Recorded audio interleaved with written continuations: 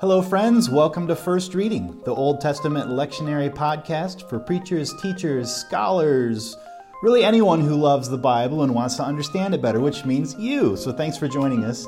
I'm Tim McNinch. And I'm Rachel Wren. This week we are bringing you preaching tips on Exodus 24, verses 12 to 18, and maybe a little bit more as we tend to do. This is the first reading that is scheduled in the lectionary for February 23rd, Transfiguration Sunday. So if you are tired of preaching on Transfiguration, because let's face it, we get it every single year, then take heart. Because today we are going to oil those gears and get you moving with a special episode with guest expert, Dr. Amanda Mbuvi. That's right. Dr. Mbuvi is an assistant professor of religion at High Point University in High Point, North Carolina. She has a background in philosophy and literary theory and got her PhD in religion from Duke University, as well as a certificate in nonprofit management. She finds herself drawn to the Hebrew Bible because of its vivid stories and rich language, and because of the way that it connects the various streams of her multiracial identity as somebody who grew up Jewish in the Black church. Her work focuses on questions of identity and community, both in the Bible and in contemporary conversations about how we live with those texts and with each other. And we would recommend to you all that you take a look at her book, Belonging in Genesis, Biblical Israel and the Politics of Identity Formation, which came out recently from Baylor University Press. Amanda also has a blog at amandambuvi.com, and we'll put a link to that on our website so you all can check that out and see what she's throwing up there on the interwebs. Well, Dr. Amanda Mbuvi, welcome to First Reading. Thank you. It's nice to be with you. So you sound like you've had a really interesting background. Just even your growing up must have been fascinating. Can you tell us a little bit more about that? Sure. I guess I'll spell out a little bit about what I mean when I say that I grew up Jewish in the Black church. So my mom's side of the family is African American. My father's side of the family is Ashkenazic Jewish. And being part of the Jewish people is something that's always really resonated with me and I really have strongly connected with, even before I was at a point in my life where that was something kind of fully reflected in my experience. And so when I was growing up in Sunday school, for example, we would be learning about Jews and Gentiles, and they'd say, oh, we're all Gentiles except Amanda. Oh, my God. So it was something, that I was always trying to work out and things like that. It's nothing like being put on the spot in Sunday school like that, right? It was fine. I was ready for it.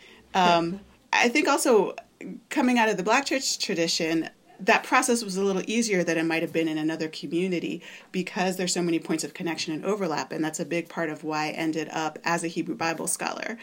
That the stories of the Hebrew Bible were very familiar and had a very intimate relationship with them. You just spoke about them often and connected with them. And I was drawn, besides to the Hebrew language, also to the way in which the stories themselves are a common language between the two parts of my ancestry, and now also with my African husband's heritage as well.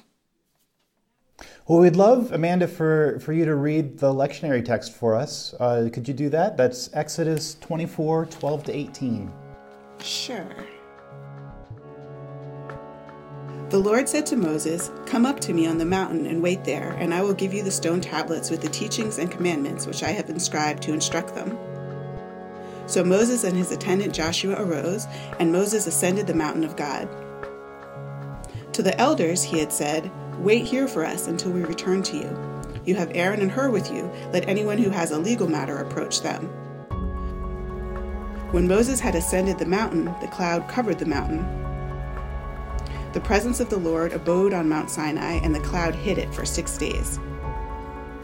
On the seventh day he called to Moses from the midst of the cloud. Now the presence of the Lord appeared in the sight of the Israelites as a consuming fire on the top of the mountain.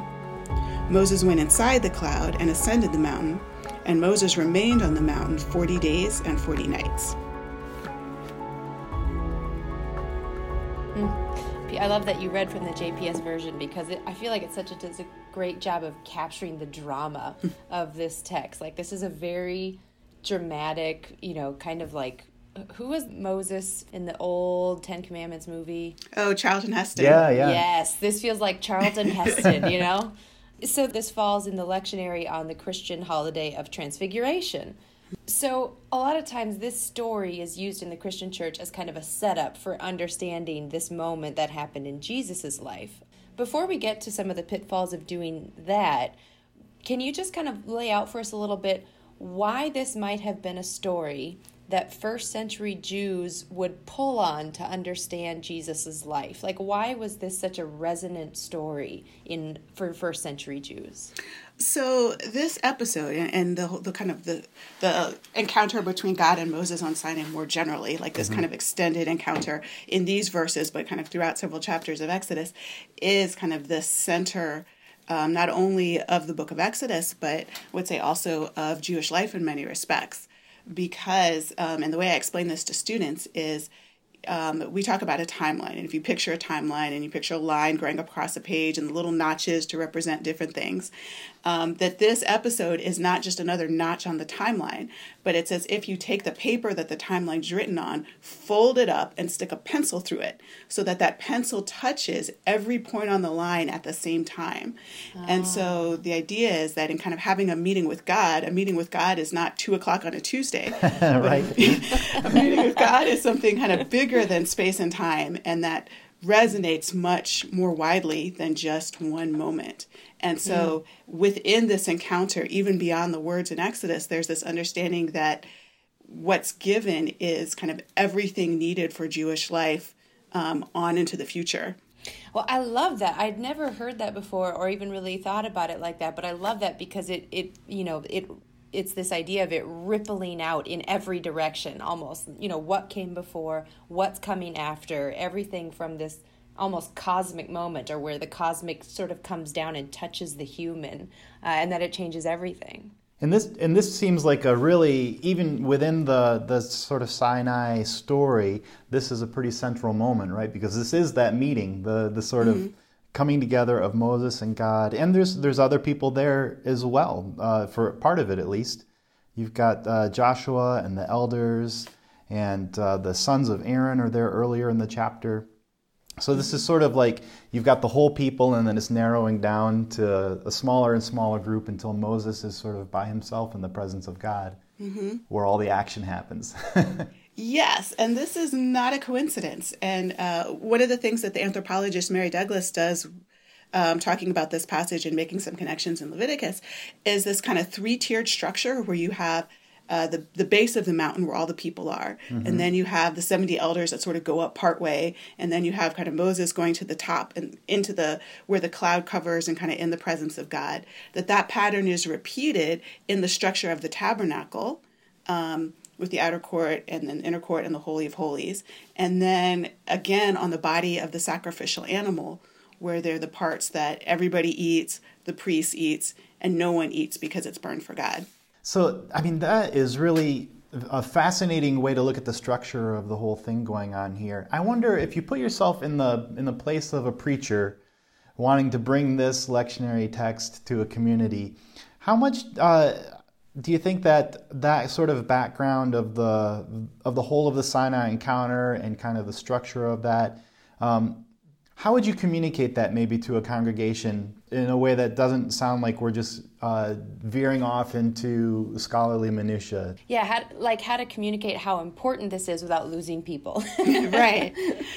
I would say go bigger. I would say go even bigger and go for the whole book of Exodus. I like to tell students a story about my advisor, my dissertation advisor, when she went to see the Prince of Egypt movie. The movie ended and people started to leave the theater, and she said, "Is it intermission? What's happening?" And I said, "No, it's over." I'm like, "What do you mean it's over? They haven't built the tabernacle." But we live with this idea of the Exodus story as it's about getting out of Egypt. Yay, out of Egypt. But the book of Exodus, there's that happens about 15 chapters in, right?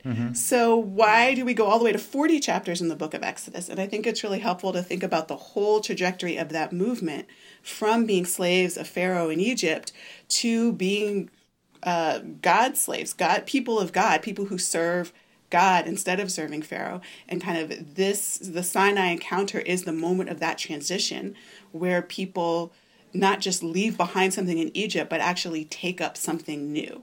So this is the identity-forming moment Yes. in Exodus. Yes. Oh, that's a great way to think about it. Yes, kind of laying out a new way of life and a way of hosting the presence of God that they're then going to need to carry forward into the promised land in their future.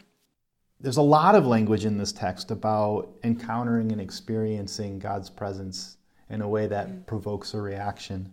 Yes, and I think the spectacle aspect of this passage is really important, and I think that might be one thing people would gain from spending some time with this, as opposed to just immediately going for the transfiguration, or just using this as pointing to the transfiguration and not really doing anything more, because this text really emphasizes that even in the end, when it's just kind of God and Moses, that it's still all the people watching, that it's something that everyone's part of in these different ways. It's not just kind of an isolated encounter.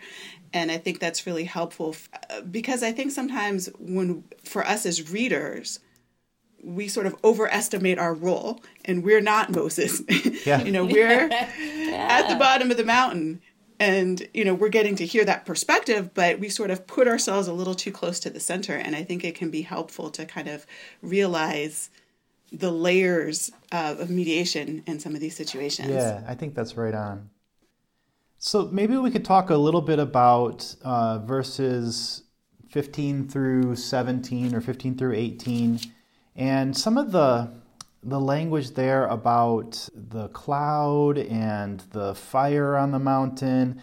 What would you say is the significance of those words in this experience of a kind of theophany, a revelation of God? Well, I'm not sure how thorough you want me to be with this. I mean, it's an image that recurs, right? So as the people continue to kind of go through the wilderness, they're led by the pillar of cloud by day and the pillar of fire by night. So it's not just in this moment, but it's a long-standing pattern of how God's presence is manifest to the people. It fits into that broader trajectory. I think, also going back to some of the Near Eastern context, that cloud imagery is part of the theological language of the wider society or societies that Israel takes up and uses to talk about its God. And so that imagery of being associated with clouds, riding on the clouds, and, fire, that it's so powerful. I mean, thinking about what a powerful force it is, both visually, you can smell it.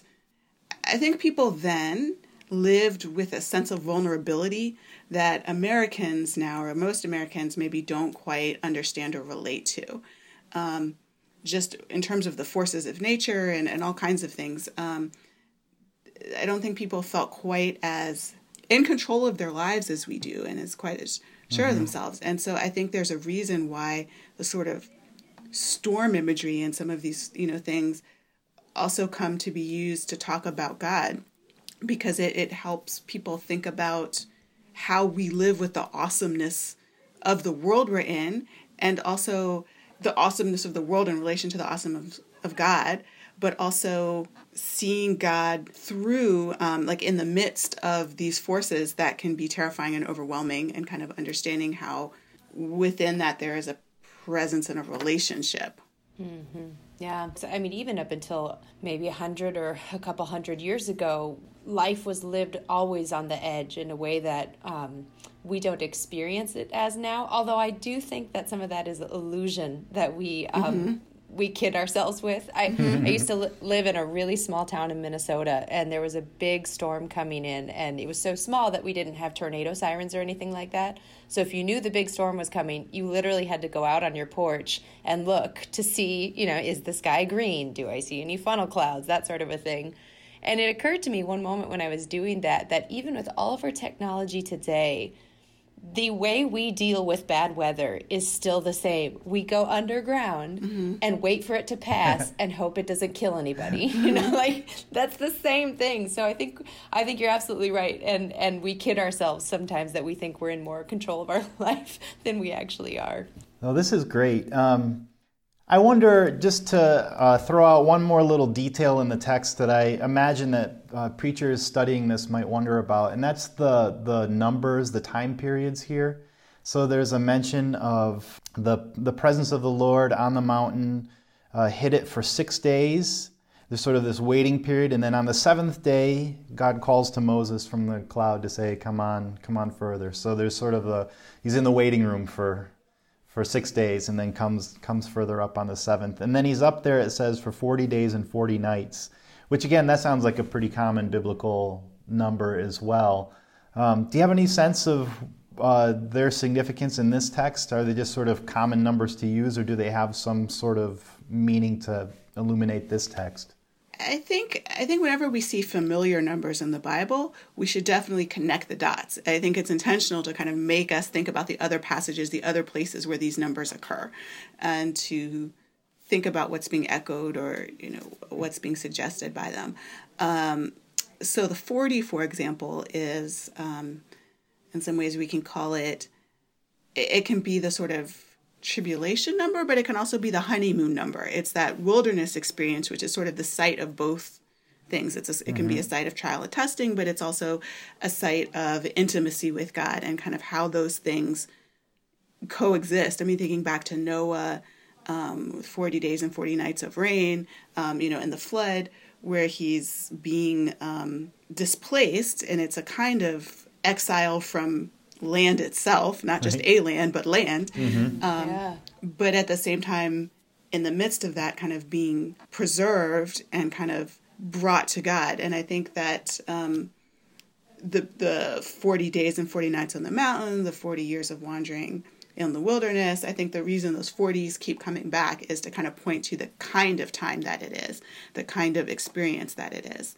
I was also really struck by what you said, Amanda, about the 40 days, and even when it is kind of a time of trial or testing or difficulty, something new happens right on the other side of that 40 period.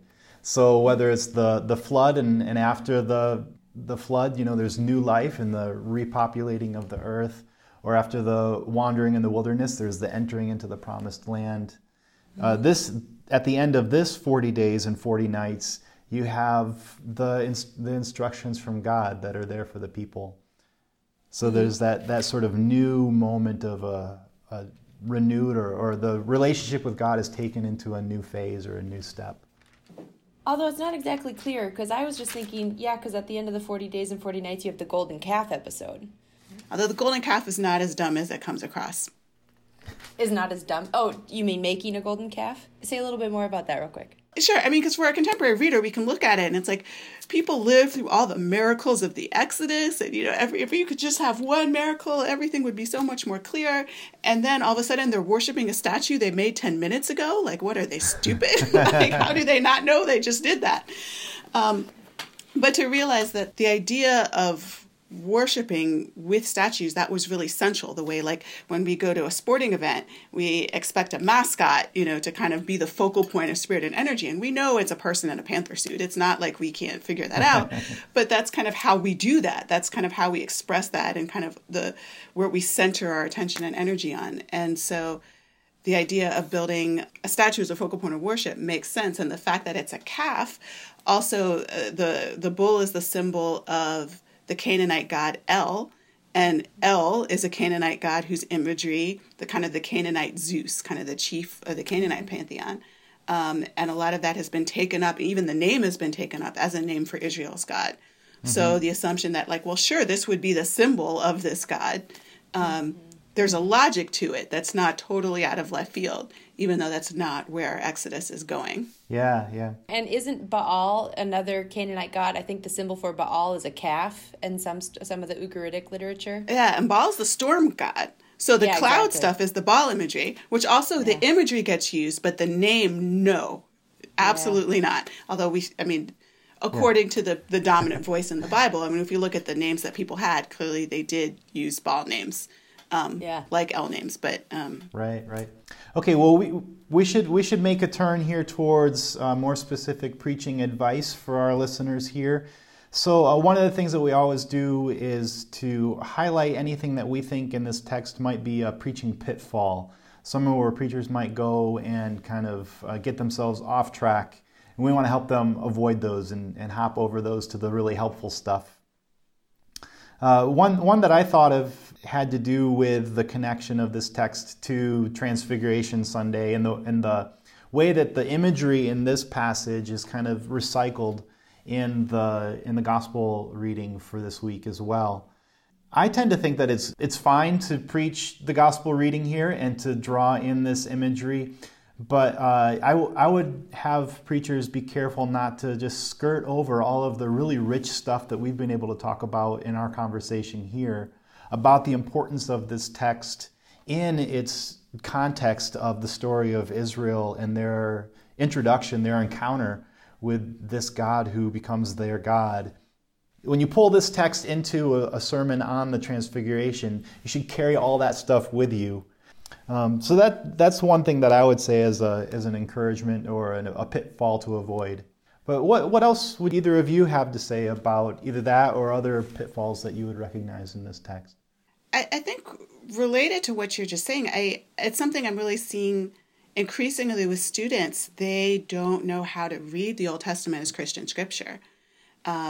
Not at all. And so there's, I'll see if this makes any sense, but if you think of someone who's not familiar with the word Kleenex, and they say, what is Kleenex? And you say, oh, Kleenex is a tissue. Okay, well, now you've equated Kleenex and tissue, but you don't know any more about the thing than you did before. You've just kind of, now you have two names for it. You haven't actually said anything. And I think that's kind of what they do with some of the connections to the New Testament. They're like, oh, that's in the Gospels, and then they're done. But they're not really thinking about, well, does this have any meaning behind it that actually deepens the meanings when things are invoked in the New Testament? So, for example, when I was in high school, somebody we know, kind of someone in my friend circle named Hart, brought this other person, John, to a party. And so every time we saw him again, we'd call him John, Hart's friend, to distinguish him from all the other Johns we know. Like, that was his name, John, Hart's friend, you know. But this person, John, had his own life. You know, his whole existence was not circumscribed by being a friend. That's just how we came to know him. And I think a lot of time for Christians who kind of come to all this stuff through Jesus, everything is just, oh, well, this is like Jesus, or this says Jesus is coming, or this talks about something that will happen to Jesus. But what's lost in all of that is that these texts actually mean something and are contributing something and are actually saying something about who Jesus is, not just the fact of Jesus. And so when these connections are happening, it's not just saying Jesus is coming, here's Jesus, but it's explaining who Jesus is because these things already have meaning. The authority of these texts is giving authority to Jesus, and kind of understanding that makes it do more than just be an equivalent. Yeah, that was the pitfall I was going to go to is whatever you do, preachers, do not talk about the Transfiguration moment as replacing this moment on Sinai. There's no sort of like rejection of this moment. It is in line with, in continuation of, it's used to understand. I mean, it is pivotal for understanding what goes on in the Transfiguration moment, but the Transfiguration moment does not replace it. I think those were the pitfalls that I was. And it's significant to note that in the New Testament passage, when Jesus is on the mountain, just like when Moses was on this mountain and had the elders with him and all of that for part of it, Jesus is on the mountain, has his disciples, but also who's there? Moses is there. Yeah. So this isn't getting rid of Moses. This is drawing Moses into the Jesus story. Yeah, or maybe drawing Jesus into the Moses story. Yeah. Mm-hmm. Ah, nice. How about preaching angles? Amanda, is there any sort of direction you might think preachers would go, or? I think one thing that might be interesting to explore with this text is the communal dimension. The fact that this is a communal event and what it means to think about relationship with God as a community and worshiping as a community. I think that could be something really interesting to explore. Encountering the Word of God was something that happened in community. It's not kind of a person curled up in a corner with a book, but that it's something that people are coming together for, and sort of thinking not only about how each person individually lives in the Word, but thinking about what it means collectively to be the community that bears and shares the Word. Yeah, I think what you said earlier too about the perspective from which we read this text, That it's actually quite preachable, the way that you put that, that we might tend to read this through Moses' eyes, but what if we were to place ourselves in the position of the people at the foot of the mountain and experience this whole story through their perspective? I think that's an interesting way to bring out that communal sense of what's happening in this text. Yeah, absolutely. How about you, Tim? What do you got? Yeah, well, there was maybe a couple things that came to mind for me. One way that I thought about maybe getting into a sermon that would put this text in conversation with the Transfiguration text is sort of playing with the way that God is visible and invisible, or revealed and hidden at the same time. I find that that's a theme in both of these texts. And that resonates with my own experience of God, where sometimes I feel like I've got a pretty good, line of connection between me and God, but other times God seems really hidden. And that seems to resonate with the experience of the people of Israel in their context, and in the story about Jesus, where these few disciples get to experience this, but then Jesus says, now don't tell anybody about this until after I'm raised from the dead. So it's revealed, but also hidden at the same time. So there could be a sermon in there, I think. Yeah, I think so too, especially because taking kind of both of your sermon angles together, it's the hiddenness, which sometimes really necessitates the communal piece of it. If you are just on your own, curled up in the corner with a book, experiencing the hiddenness of God, that becomes a lot harder than if you're with a community, either going through it together or at different points in the hiddenness and revealedness of God. The other thing I thought of, actually just during our conversation here, is the importance of the giving of the Torah. That's the climax, the pinnacle, to use mountain language, of this story. And when this is being drawn into the gospel reading, where God says, "This is my son, listen to him," what Jesus is doing is a working out of this Torah. And so if you want to understand what Jesus is doing, if you want to listen to him, you have to listen to the Exodus story. So that might be a way to tie the two passages together as well. Yeah, I like that. And there's a rabbinic story, which is probably, I'm not sure when this is from, probably later than the Gospels, but kind of going back to the folded timeline idea of this moment, that it depicts Moses in a study house where the rabbis are discussing something, and Moses is totally lost, is not following the conversation, does not getting what's going on. So finally Moses asks a question, where are you getting this? And they say, oh, this is what God told Moses on Mount Sinai. And Moses goes, oh, okay, good then. And Moses is, happy with that answer. That's awesome. Rachel, what's your preaching angle on this? Yeah, I would echo both of your excellent preaching angles. I think the one piece of the Transfiguration that I always really resonate with is Peter. And how he wants to build 3 dwelling places and stay there. And God's just kind of like, divine facepalm, like, oh my gosh, you're still not getting this. No, you have to go, I think that taking this, as you were talking about early on, Amanda, taking the whole of Exodus with us, including that golden calf story, which, as you pointed out, is not a dumb thing to do, was very logical, was just misguided, right? In some ways, a lot like what Peter was doing. Very logical, misguided.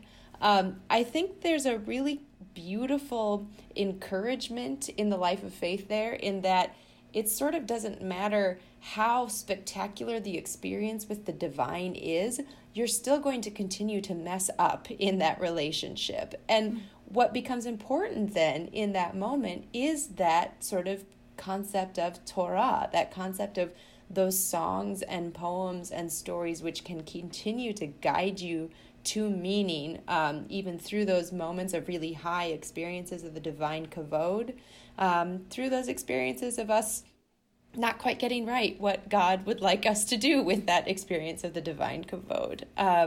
So I think that was one piece that I was looking at. And then I think the other piece that I would talk about too is that element of discomfort that is inherent and in some ways I think essential to the life of faith. When the elders saw God, had that vision of God, I imagine that to be really awe-inspiring perhaps scary. Certainly not something you would want at 9 o'clock on a Tuesday night when you're just wanting to snuggle up in bed. There's benefits to this communal, beautiful experience of faith. And there's also discomfort in it as well, and that is okay and even a necessary part of the process. I think we, especially as Americans, think that if you're doing what you're supposed to be doing in life, if life is right, it's going to be comfortable. Mm-hmm. And I think that these stories both challenge that in a really helpful way. So those are what I was thinking. Yeah, I think that's a great point. And I've heard people say at a church once that was looking to try to be a little more diverse and kind of reach out and do some things. Some people were complaining about it, and they were saying, but it's awkward. And they were upset because they weren't getting in like the zone, it was getting in the way of their getting in the zone. And there's this temptation to think the zone is the goal. But, if we go back to the, we're not Moses in this, everyone else is at the, they're watching for a while, but they're just waiting all this time. And what are they supposed to be doing? And it's really helpful to kind of not read the Bible through of course they said this, and of course they did this, and of course you're supposed to do that, and kind of really see how much of the ambiguity and uncertainty is in there, and how much people are trying to kind of maneuver through that, and to be more willing to embrace that in our own lives. Oh, gosh, that'd be a really beautiful sermon if you started at the base of the mountain and then kind of went up to the top of the mountain, transitioned over to the Transfiguration, talked a little bit about Jesus and Peter, and then brought it back around to those folks at the base of the mountain again. That could be a really beautiful structure to a sermon that could kind of accomplish some of the things we've talked about today. Well, before Rachel writes our whole sermon for us, why don't we bring our conversation to a close? Wow, what a rich text this has turned out to be, and a rich conversation we've been able to have here. Amanda, it's been so great to talk with you about it. Thanks so much for coming on the podcast. Thank you for having me. This has been fun. Great, yeah. Remember, friends, you can have a link to Dr. Mbuvi's work on our website, her book, her blog.